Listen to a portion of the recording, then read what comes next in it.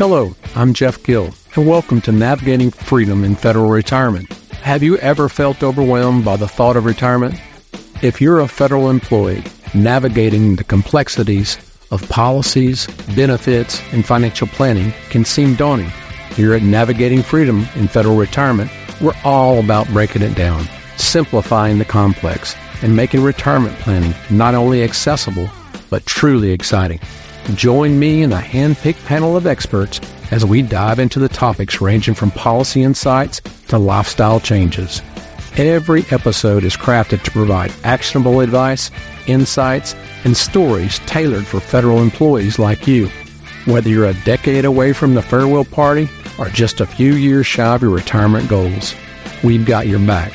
So if you're looking to equip yourself for a brighter, more informed retirement, hit the subscribe button, share with your colleagues, and let's embark on this journey together. Welcome to Navigating Freedom in Federal Retirement, the beacon for federal employees navigating the complex waters of retirement planning. We recognize your unique challenges, deciphering intricate policies and optimizing your benefits. Your host is Jeff Gill, a seasoned financial wealth advisor committed to demystifying this journey for you. Our strength? A team of renowned specialists, policy experts, financial strategists, healthcare consultants, and more. Each episode aims to transform confusion into clarity, offering actionable insights and strategies. Federal employees, it's time to turn apprehension into action. The path to a confident retirement starts here. Let's dive in. Welcome to the show. My guest today is Dr. Paul R. Lawrence. Dr. Lawrence's career and expertise make him an ideal guest to provide invaluable insights on veterans' benefits and services. His dedication to helping veterans secure their rightful benefits and transition into civilian life is not only inspiring, but also deeply impactful. We believe that featuring Dr. Lawrence on our show will not only provide our audience with essential information, but also empower them to navigate their post-military lives more confidently. You can learn more about Dr. Lawrence and his book at his website, www.paullawrence.com, and get social with him at Twitter and LinkedIn. Well, Dr. Lawrence, can you share a little bit about your background and the experience that led you to become an advocate for veterans' benefits? So sure. I was raised in a military family. My father was a career Army officer. He served in Vietnam and also Korea. And so that encouraged me and also my brother to join the Army through ROTC when we went to college. After I got out of the military, I was a consultant to government and spent a lot of time in and around the federal government, helping them do efficiencies and things like that.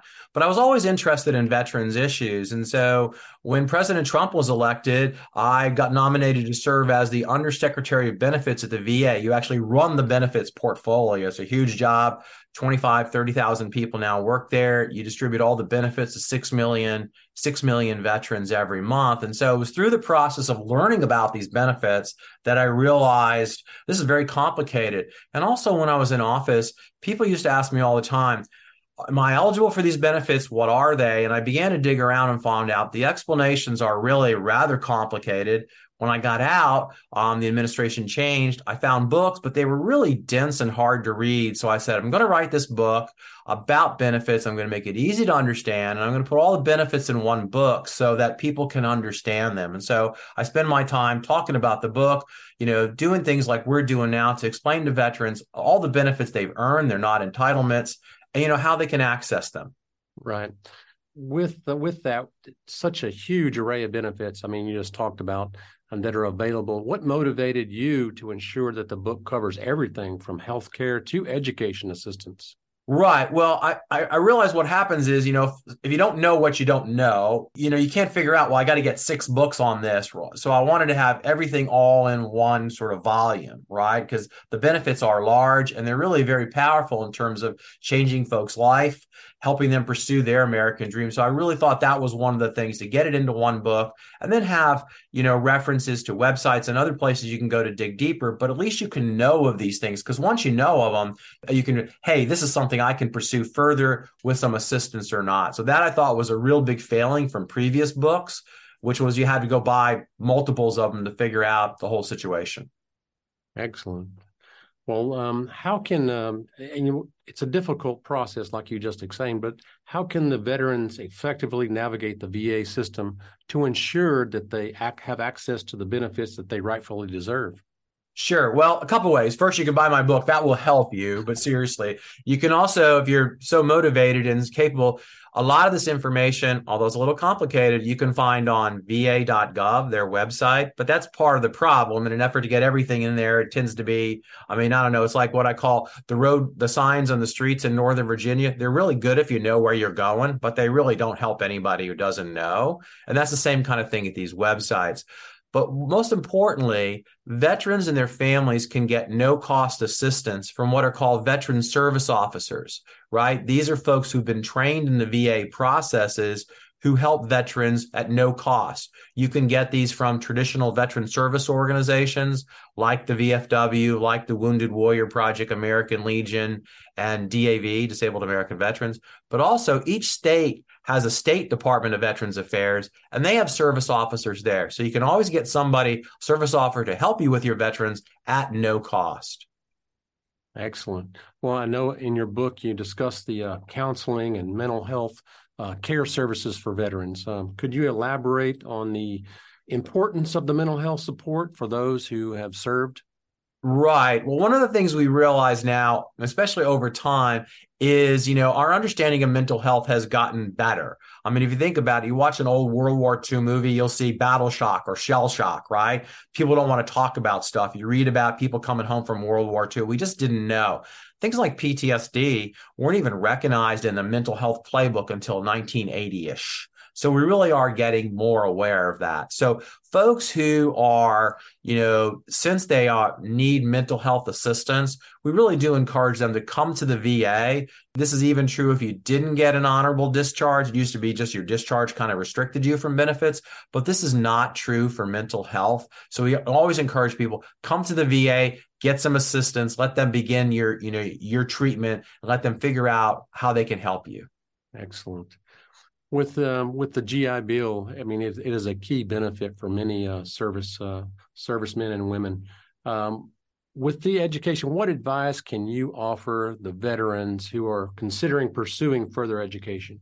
Yeah, well, the GI Bill, especially the education benefit of this, is one of the most powerful benefits veterans earn, okay? And so it can range from just traditional 4-year degree. It's a very powerful benefit. You serve honorably for 3 years, and you get the equivalent of a free ride to a state university.